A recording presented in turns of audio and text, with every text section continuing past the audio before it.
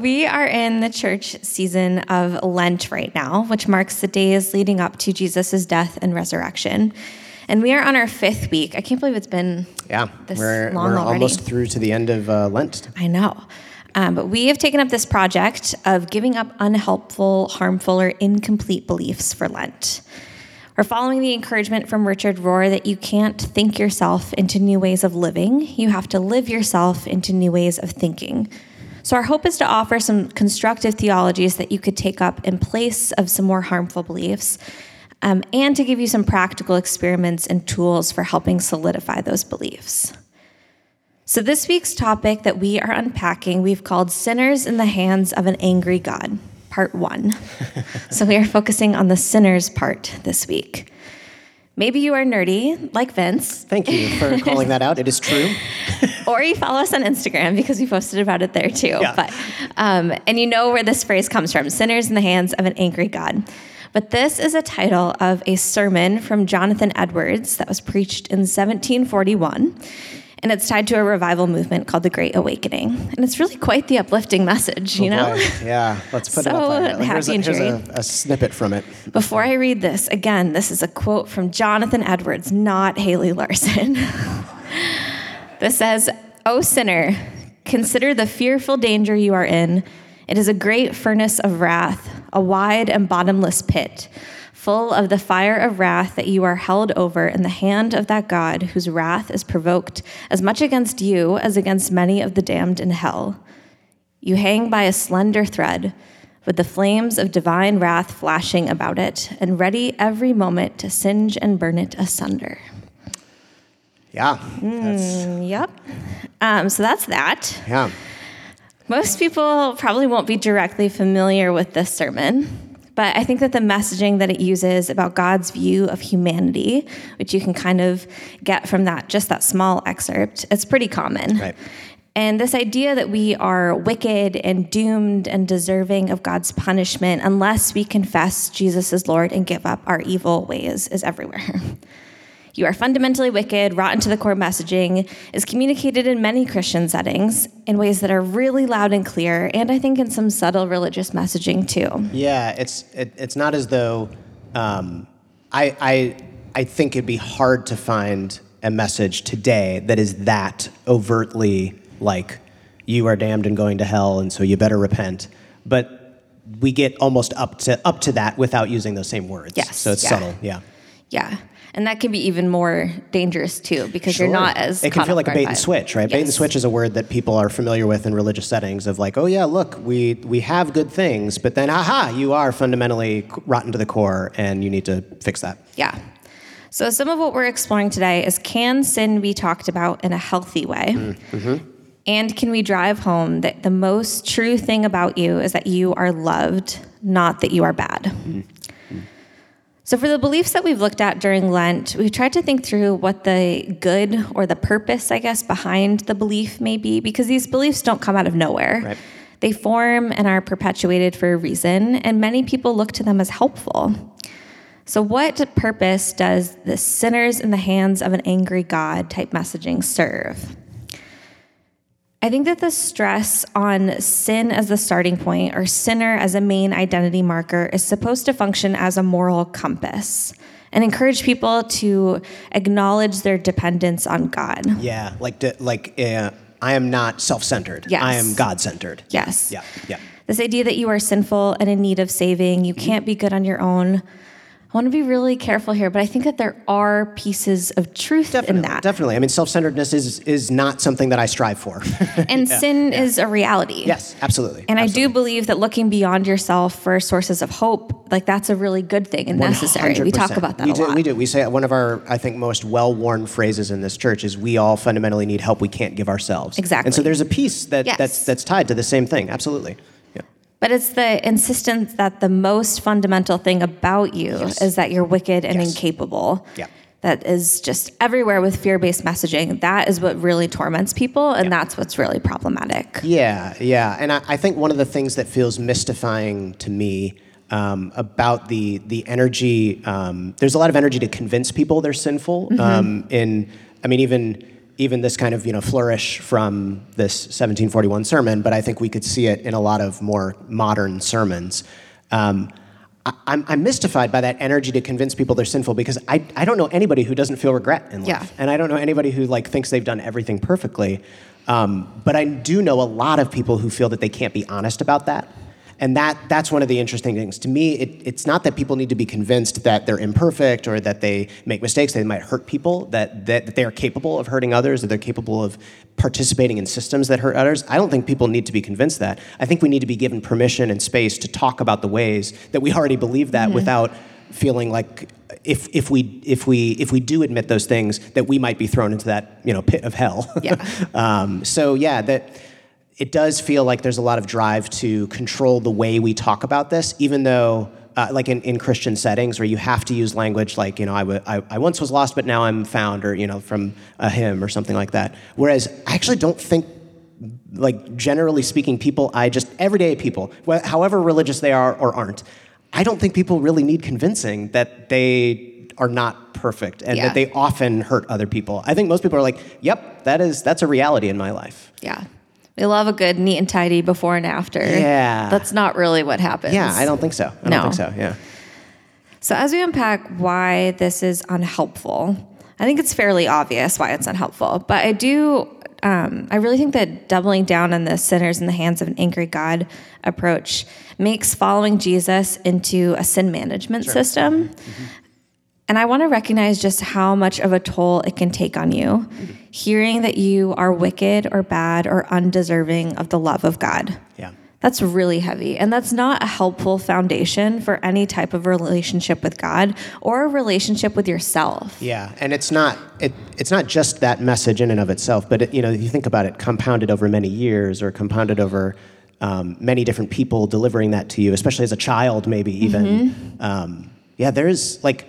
It's important to step back and just acknowledge the weight of that, the toll that it can take, like you said. Yeah. And you're right. It does start so young. Yeah. There's a few podcast episodes that I've listened to on church camps or youth groups that I found really interesting. Which you have in your background. Because I grew up going to youth group and going to camp and working at camp.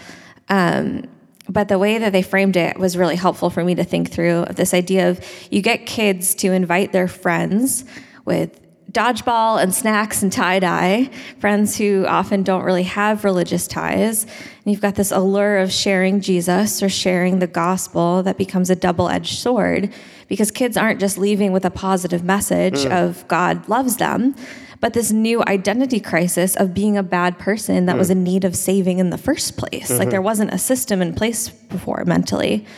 And so you have people who may have had no set concept of that before, now leaving with this internalized sense of I am bad and could go to hell, and that's why I need God. Yeah. I've heard people who study brain science around and how children develop between 0 and 12. The suggestion in a lot of this research is that the moral imagination beyond self-interest isn't well developed enough and to even fit into a concept like sin until you're about 8 to 10 years old. And so these researchers were relating this to something like Focus on the Family, which is a pretty popular, like in the 80s and 90s, curriculum that would be used in churches or in families. Like parents would be provided with Focus on the Family by their churches to work with in their families. And even if you didn't grow up in the most fundamentalist environment, if you grew up in church at all, likely you experienced something that was formed by Focus on the Family, because they were like a content monster in the 80s and 90s. So these materials basically teach, they teach parents that the child is sinful, and the parent's job is then to help them come to that realization as young as possible. And brain science today is really problematizing that. It's saying what we're trying to see, or what brain science is trying to suggest is the child is still developing, not the child is sinful. And that's a really different, if you can have that in the back of your brain in terms of how you're parenting your kids, not when my 3-year-old does something, they're being sinful, but my 3-year-old is doing something developmentally appropriate, and my job is to help them continue to develop, not to convince them that they're a sinner and they need to repent for that. Yeah. As we get a more developed moral imagination, then the conversation is a little bit different. But especially with young kids, it's really, there's a lot of questions, I think, about the way that this is often done in religious settings. Definitely. I think of a time when I was in Sunday school, probably in the 4th grade, we were given a survey where we had to rate how like Jesus we were in different categories. Okay. This was like a 1 is the worst, 5 is the best type of situation. So like being kind, showing love, putting others first. And I was distraught over this ranking system because compared to Jesus, like how could I be anything good at all? Yeah. But then Scripture talks about things like being made in the image of God, and God is good, so wouldn't that make me good? Yeah. And in my 4th grade self-assessment, like I was doing a pretty good job at this whole like kind and showing love thing, Like I thought I was doing pretty good. Yeah. I read my Bible a lot. Yeah. But when I got to working on this survey, like am I a 1 because I am sinful, horrible, and awful? Right. Or am I a 5 because Jesus loves me and I'm trying my best? So it's super interesting. I remember this process so vividly. I gave myself all 1s initially, and then I erased it, and I gave myself all 5s. Wow, you had to deal with the extremes. Yeah. Oh, gosh, it's such a picture of anxiety for a young kid. I know. Gosh, that makes me so sad for young Haley. I know. And then this is the worst part. My Sunday school teacher saw it and laughed at me and made a big deal about how I must think really highly of myself. And I was crushed because I think about it now, how sad it was. That I was set up for this really unfair wrestling, but also that in the end, my belief in my own goodness and how much I was trying, that was laughed at and that was shut down. Yeah. Wow. So that was just like, there's a lot of instances I can think through that show how this has formed me at a really young age, but that one is one that I'm like, is this, I think we have when we're young, this inclination to believe that we are good. And it's so problematic and really troubling when the messaging is just constantly countering that. But on the flip side too, avoiding talking about sin altogether is also problematic. Sure. Because the inevitability of sin is just a reality and it needs to be worked through. And we say this each week, wanting to contribute to justice and healing in the world. That can't happen without addressing this presence of sin and our own participation in really sinful structures. There's a Ash Wednesday reflection from Nadia Boltz-Weber, who's one of my favorites, where she talks about the kind of issue with the range of approaches to sin. And we're going to put this quote up so you can read along if you want to. She says, I think liberals tend to think admitting we are sinful is the same as having low self-esteem. And then conservatives equate sin with immorality.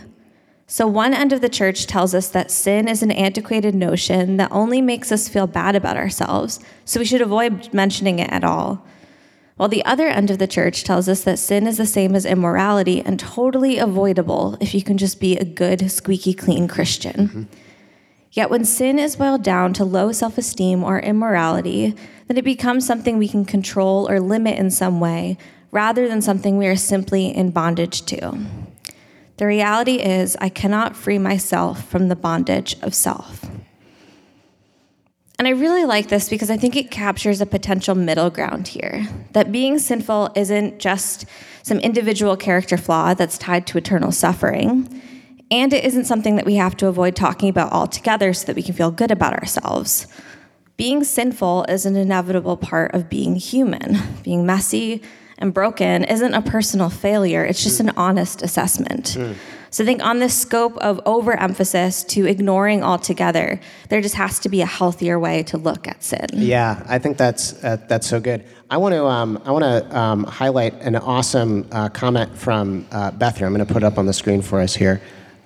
So she's taking umbrage with what I mentioned before in a really awesome way. I think she says, I think it's a bit naive to see the world this way, where most everybody knows that they're sinful. They're like, who do you know that doesn't have regret? And she says, our last president believed he had no need for forgiveness, and millions of people agreed. And I think that that's a really important. So I think one sense, I think it's just great to highlight this because I think I live in a progressive bubble, and I've never lived in a place that wasn't Chicago or Milwaukee, and so certainly I think I'm probably speaking from my own blinders. And I wonder if, on the other hand, I wonder if maybe this idea of like the refusal to believe in sin, or the refusal to believe in one person's sin, is, in particular, our last president, I think that is actually maybe exactly what we're talking about, because there is like the messaging that comes from is what you see in Naughty Bolts Weber's words, where if sin is immorality or low self-esteem, pick your poison, the conservative or the liberal poison there, then it is something that we can just manage out of the way, or we can explain away. Whereas if we're talking about this more like being sinful is an inevitable part of being human, there is no avoiding it, but it's not the core of who you are, then there is a way that we don't have to ever get into this game of like defending or pretending somebody isn't sinful, because all of that energy is feeding that anxiety monster, which we're trying to get away from. Yeah. So I just think that's an awesome comment, and it's worth continuing that conversation. So good call, Beth. I like that. Yeah. It's really interesting to think about how this functions for people in power, especially people who power, exactly. Claim some type of like, I don't know, I think of pastors or religious leaders who carry a lot of power, or people who've just really appealed to Christians in a widespread sense, that any type of mistake, or not even mistake, doing it on purpose, that becomes justified by this identity that you can trace back to, like, oh, but they're a follower of Jesus, they're a Christian, and so they're that forgiven. Makes it okay. Yes, ends up okaying things. Yeah, so, there's a more reasonable place to live where, and I think honestly, this is where religion is so troubling, because I do think that as we're about to turn to is, I think there are ways to talk about the sacred and the religious and the spiritual that are uniquely helpful to this, and we need them, and at the same time it can really get in the way. I mean, this is the plus and the minus of we're not painting on a blank canvas. Like, culture and history has happened, religion has hurt people, and so there's no way to get around that. And it's like, almost I want to get rid of religion when we talk about sin for a moment, at the beginning, just to say, like, can we talk about this more reasonable thing about, like, human beings just like are, we are not perfect. Like, can we talk about that? And then we can start to enter into spiritual conversations. But it's really hard, because we are not painting on an empty canvas. Yeah, exactly. But we do want to help construct some alternative beliefs in place of this idea. So the first one is the idea that the most true thing about you is that you are loved. And this is what you were most excited to talk about this morning. So do you want to give us a little PSA on being loved? I do. I want to tap into my most sentimental pastor voice. Y'all, you guys are so loved. That's what I want to do today. I sort of imagine, if we can imagine the messaging of sinners in the hands of an angry God as like a river, I want to reverse the flow of the river. So the usual flow of the river in American Christian messaging is you are rotten to the core. That's the start of the river. And then downstream, but in spite of that, God loves you. That's the usual flow of the river. And I want to reverse the river. I want to say the most true thing about God is love. And the most true thing about you is that you were loved by God. And then downstream, we get life happening and people being imperfect, and the S hits the fan, right?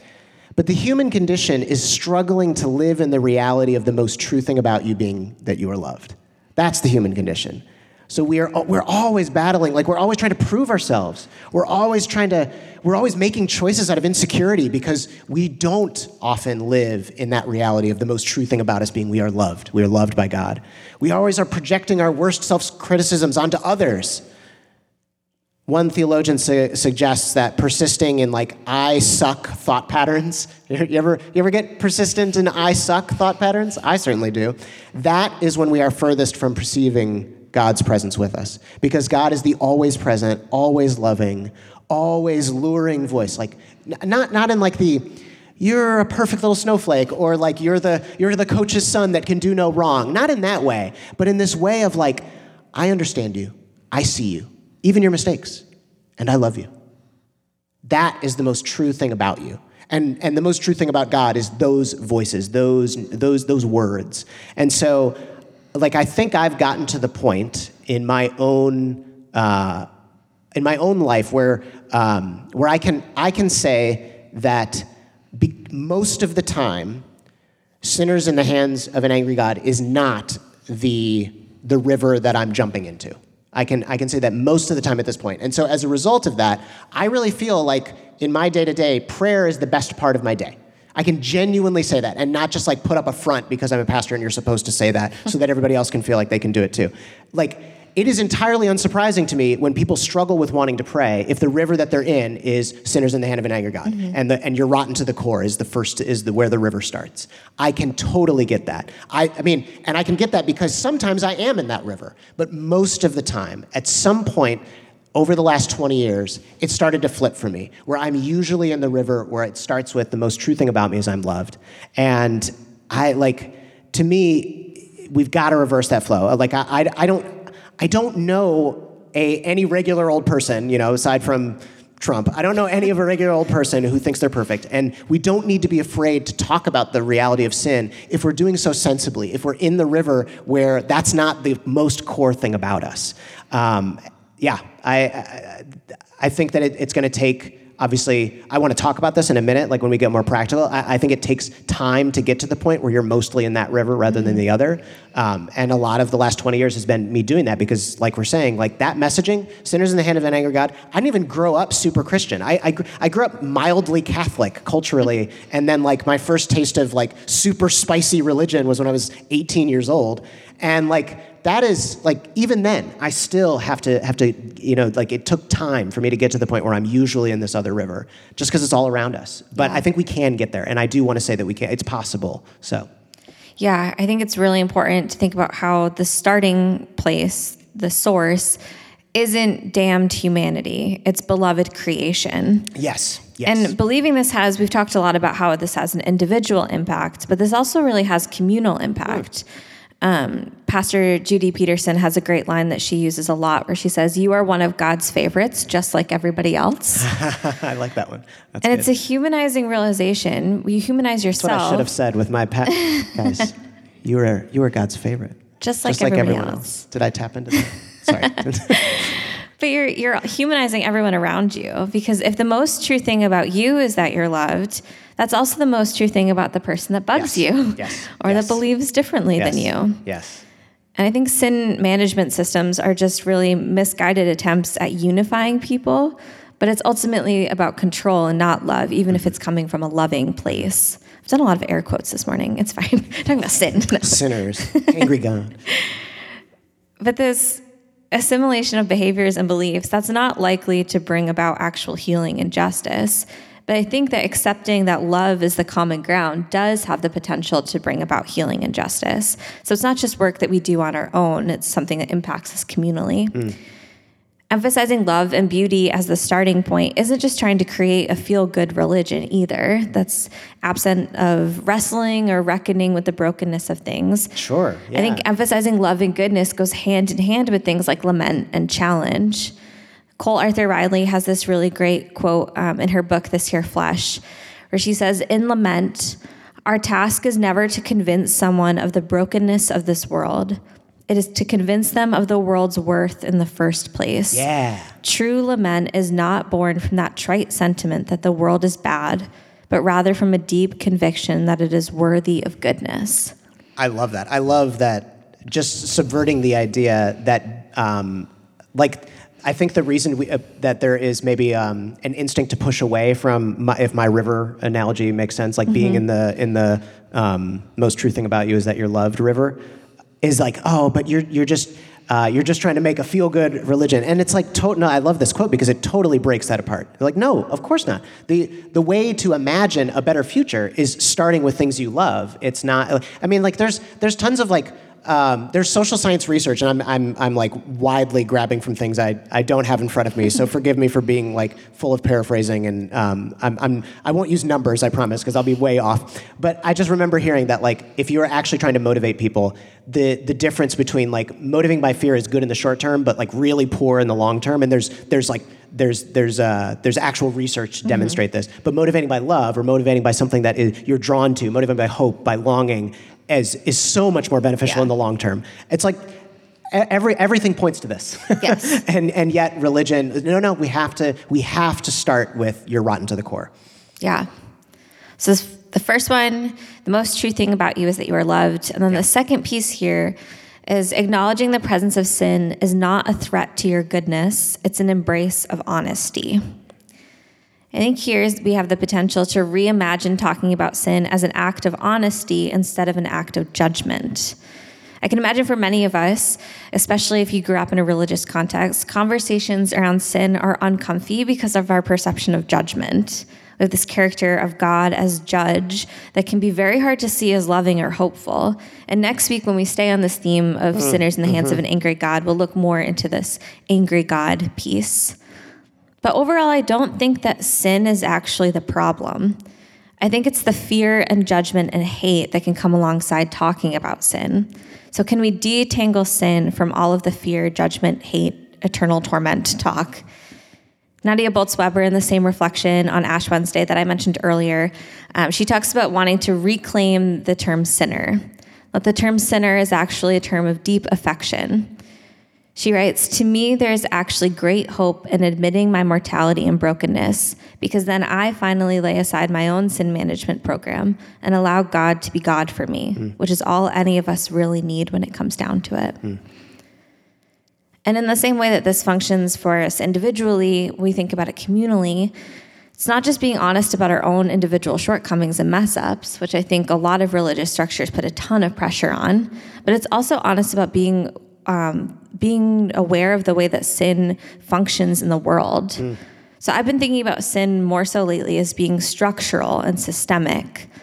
Because when we only think about sin as personal, individual wrongdoings, the only anecdote that you get is personal, individual forgiveness and salvation. But when we broaden this to a wider conversation, we can think through, how do I, either knowingly or unknowingly, participate in sinful, broken systems in the world? And how can I hope in a wider collective healing and salvation? And this really aligns with this ongoing theme in Scripture of Jesus widening the scope of healing and salvation. I think of the story that I walked us through a few weeks ago about Jesus preventing a woman from being stoned in the book of John. And this woman was caught in adultery, and so was the other partner involved, but we don't see much from him. But those in power ask Jesus if they should stone her. Individual wrongdoing, individual punishment. Yep. Jesus instead widens that and allows it to be a collective healing for all involved, out of a place of honesty, not a place of judgment. And that's really important. Yeah.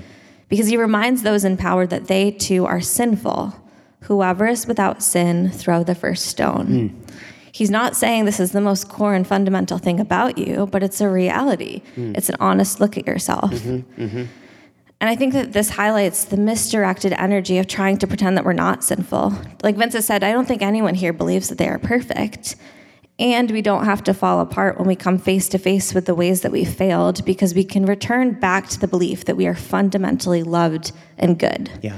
So then when we interrupt sin in the world, as Jesus does, it's not coming from a place of fear or trying to earn our worth, but it's out of a place of love and longing to see restoration. It's that positive motivation that you're talking about. Yeah, it really feels like that scripture, Jesus interrupting the stoning, is a central scripture this Lent, like for us. Like we are going back to it now for the second time, and it really does seem to capture a lot of what we're trying to give up is a lot of what's the mob mentality in that scripture, and what we are trying to construct new beliefs is the way Jesus operates. I mean, that's a good one to meditate on this Lent. Yeah. That scripture.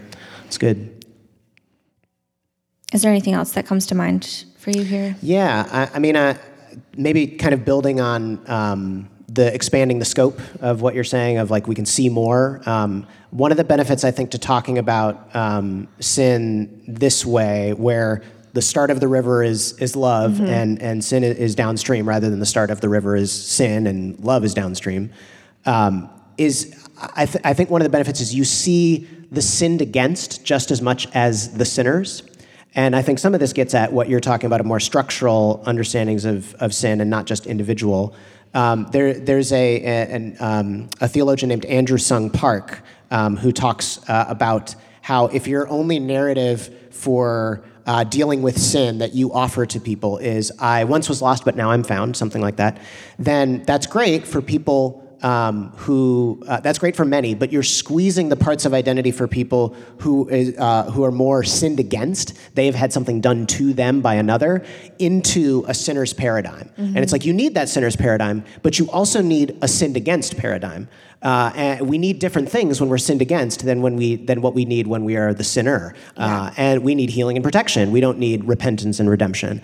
And of course, those, like the people in the world whose identities are most sinned against are the marginalized. And so therefore, there's still kind of this, like, even when you are trying to help sinners repent, and, you know, even if you're taking the most, like, I think, something I would get behind, you know, the most progressive version of an understanding of sin, and you're trying to look at it that way. If your paradigm of talking about sin doesn't also include a different paradigm for the sinned against, you're still like prioritizing the sinners. You're still prioritizing the powerful. And so what this does when we reverse the flow, when you are loved and that is at your core, that's the start of the river, then we still have a thick account for all of those ways that people hurt each other. And we still have a real, like, it allows us to look at the sinned against person and say, if the core thing right now is happening, as you have not been loved, we can respond to that. And then also we can respond to the sinners and say, oh, the core thing right now is that you are limiting somebody else's ability to know that they are loved by God. And so we have a way to respond to both sinners and sinned against. Whereas if everything is always the sinner's mentality, the sinned against get forgotten. Yeah, I think it's a really important thing to remember. So when we're thinking about some experiments here to help live ourselves into new ways of thinking, because it can be really hard to just wake up and suddenly believe that the core thing about you that's true is that you're loved. I was wondering if you had some practical tools that we can kind of lean into to help solidify this belief. Yeah, I think I could do some rapid fire ones, and I wonder what you think about this. And then I have a story to tell, which I'll maybe end. First is to pay attention to your best human relationships, to train you what to look for from God, what to expect from God. A lot of when we are engaging in prayer, when we're engaging our own spiritual lives, what we expect to hear will dictate how that relationship goes. That's what happens, and that also happens with human relationships. If we are expecting one thing, we will sort of, you know, send that relationship on a certain track. And so when we think about the most amazing experiences of feeling loved and seen in our human relationships, who are those people for you? Was it a mentor? Was it a parent? Was it a lover? Was it a friend? Who was it that you felt just so seen and loved by? Can you return even in your memory to an experience like that? And then can you take what you've learned from that and expect the same from God? And that can help train you to believe that, like, okay, if I'm jumping into the spirituality river, the start of that is love, not sin. The core of you is love. Sin comes down the line, and we have to address that. But the core of who you are is loved.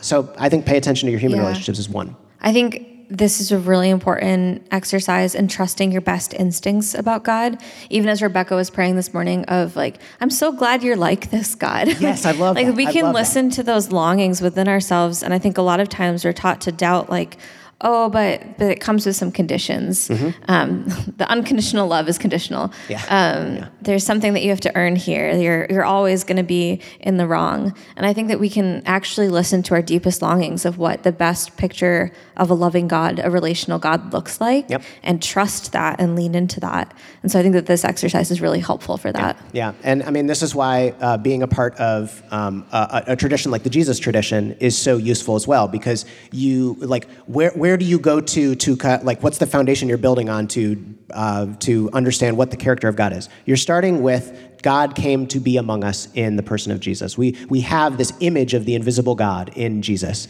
And so that's where we start. And so maybe it's meditating on the story of Jesus interrupting a stoning, and that helps us to build out what love is. That's another example of what we can do there. Another one that comes to mind is therapy. Therapy has helped me discern love better. Like, what is love? Baby, don't hurt me. What is love? Like, is actually kind of a challenging question when you go through life and get, hurt over time, right? Because every human being goes through life and gets hurt. Therapy has helped me sort out get a better handle on like the cognitive distortions that I'm doing in my life, so I can better expect love from God and from other human beings. So therapy's been big for me in helping me get in that river. We love therapy. Yeah, it's great. It's great. And then another is like a prayer maybe that I can pass off from the Eastern Orthodox tradition called the Jesus Prayer. And this one might trigger you, so I wouldn't suggest like rolling with it if it triggers you. Like you take it if you like it. If you feel like you can get some energy from it, awesome. If it triggers you, just forget I mentioned it. But the Jesus Prayer is a breath prayer. You say something on the inhale, and then you say something on the exhale. And it revels in this idea of being a sinner, but not to be cruel to yourself, but to be honest with yourself. And so the prayer is, on the inhale, it's Jesus Christ, Son of the living God. And then on the exhale, have mercy on me, a sinner. Jesus Christ, Son of the living God, have mercy on me, a sinner. Again, could be triggering to some of you. I wouldn't recommend trying that this week. But if it's not triggering to you, if you're like, okay, I can get behind the whole like being honest with myself rather than being cruel to myself, that's a good one to try. Do you have any experience with the Jesus Prayer? Yeah, and I think it can be helpful too if you're feeling like those words aren't the right fit for what you're longing for from God, or that doesn't, maybe referring to yourself as a sinner still carries too much of a negative connotation. You can switch it up a bit and use a different name for God, use a different way that God has offered you something that you can't offer yourself. I think that's the biggest thing, is acknowledging that you are in a place of being a sinner is not to say that you need to be cruel and awful to yourself. Right. It's to honestly just examine the ways that you are needing something beyond yourself to offer you hope and to show you the way and justice in the world. Yeah, I like that. I want to tell one story. Is that okay? I think a piece of this, like I told you before, like I think most of the time now I'm living in the river that starts with I'm loved. And one of the seasons that really taught me this was the fall of 2009. And every morning, I would drop off my wife at a job that was killing her soul. And then she would get there super early because we were just so full of anxiety because she was just mistreated and it was just terrible. But she would get there super early to try to get ahead on things so it wouldn't be terrible. And that would mean that I would drop her off and then I would go off to my job and I would be getting to like 3 hours before I needed to be there. And so I just decided, all right, I'm going to create a new routine. And I went to the Starbucks on Dempster in Evanston. That's not there anymore. And I sat at the same table every week. And I looked at the same tree that was like overhanging out the window. And in this like emotionally charged season, it was just a time where I was trying to learn how to pray in the midst of that. And I just what I learned in that time, one is I had a routine. That's really helpful to kind of live ourselves into new ways of thinking. If we expect that one-time effort is going to live ourselves into a new way of thinking, I had a routine, right? I did this every day. But then I had a lot of voices in my head that were just so wonderful, who were painting a picture of God like the river we're talking about that starts with love. And I remember one thing I learned in this time, which I still really like, that I learned from more evangelical settings. I said, if you're trying to find out what is the voice of God in your head and all those voices that are going around in your head, you listen for the encourager, not the accuser. I think that is so, so useful. And that is kind of what I was employing this time. I was just listening for the encourager. Where is the voice that is more encouraging than normal inside my head of just endless perfectionistic, hyper anxious thoughts? And I every day that season, I would go to work really tender because I felt so much for my wife, who was having such a hard time at work. And I was going there and I was just like, what are we doing? Like, this sucks. So very tender, but really in touch with love. Yeah. My circumstances were not necessarily changed in any of those prayers, but man, did I feel like God sees me and sees us. And the most true thing about me in that moment is I'm loved. And so I remember that time as pivotal for me. I think it's helpful to think of the encourager as the moral compass, if you want to lean into that idea of, instead of the accuser, that things like greater self-awareness and empathy and compassion for the world and encouragement, that those things can guide you in a way that's far more sustaining than shame or guilt. Mm-hmm. And I just think that sometimes prioritizing your own healing and affirming your worth, spending time meditating on love, like these things might seem very like self-centered in a way, then we have a negative connotation for that. But that's what's actually, what's essential, and it's good, and it's hopeful, and it's healing. Yes, absolutely. I think that's a really important thing. This is not self-centered to focus on this. I mean, there's no way for you to operate in that flow of love if you are not feeling it yourself. Eventually you'll be pasting onto other people the same criticisms that you feel coming at you from that sinner, that God who is angry. Well, I would love if you would pray for us as we close. Yeah. Maybe we can try. Again, you totally do not have to do this if you're going to feel triggered. I would just encourage you to take a beat to be quiet and enjoy a space where you don't feel lots of demands on you. But if you'd like to, I would love to try. I'm going to encourage us to say it out loud, the Jesus prayer together. So again, what it is on an inhale, we take a nice big inhale and we say, Jesus Christ, Son of the living God, have mercy on me, a sinner. And what we're keeping in our mind is not that we're being cruel to ourselves. We're not in the river that starts with you are a sinner at your core. You are loved at your core. When you are announcing that you're a sinner, when you're proclaiming that, when you're getting in touch with that, it's just because you're in that flow, and it's really hard to always stay in touch with the fact that you are loved. Sometimes we just oh no, but I need to prove it. I need to earn it. I need to, it's so easy to do. That's what we mean by we are a sinner, okay? So, Jesus Christ, Son of the living God, have mercy on me, a sinner. All right, we're going to try this together. I am going to encourage you, if you'd like to, you totally do not have to, but if you'd like to, we can say it out loud together. So I'll guide us on the microphone so it doesn't feel like you're filling the space on your own, okay? Here we go. Jesus Christ, Son of the living God, have mercy on me, a sinner. Jesus Christ, Son of the living God, have mercy on me, a sinner. Jesus Christ, Son of the living God, have mercy on me, a sinner. One more time. Jesus Christ, Son of the living God, have mercy on me, a sinner.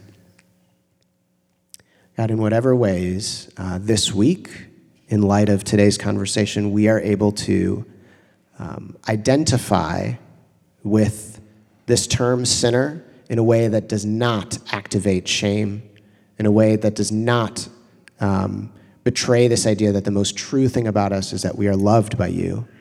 We ask for your help to do that, to identify that way, because it can be so good for us and so useful for our growth and for our general interpersonal relations where we're sometimes mean to the people we love most.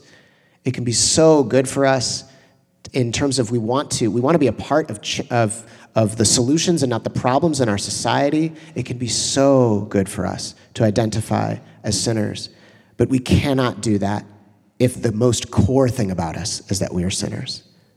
That's killing so many of us from the inside out. It's a rotten tree that's roots are just drying everything up.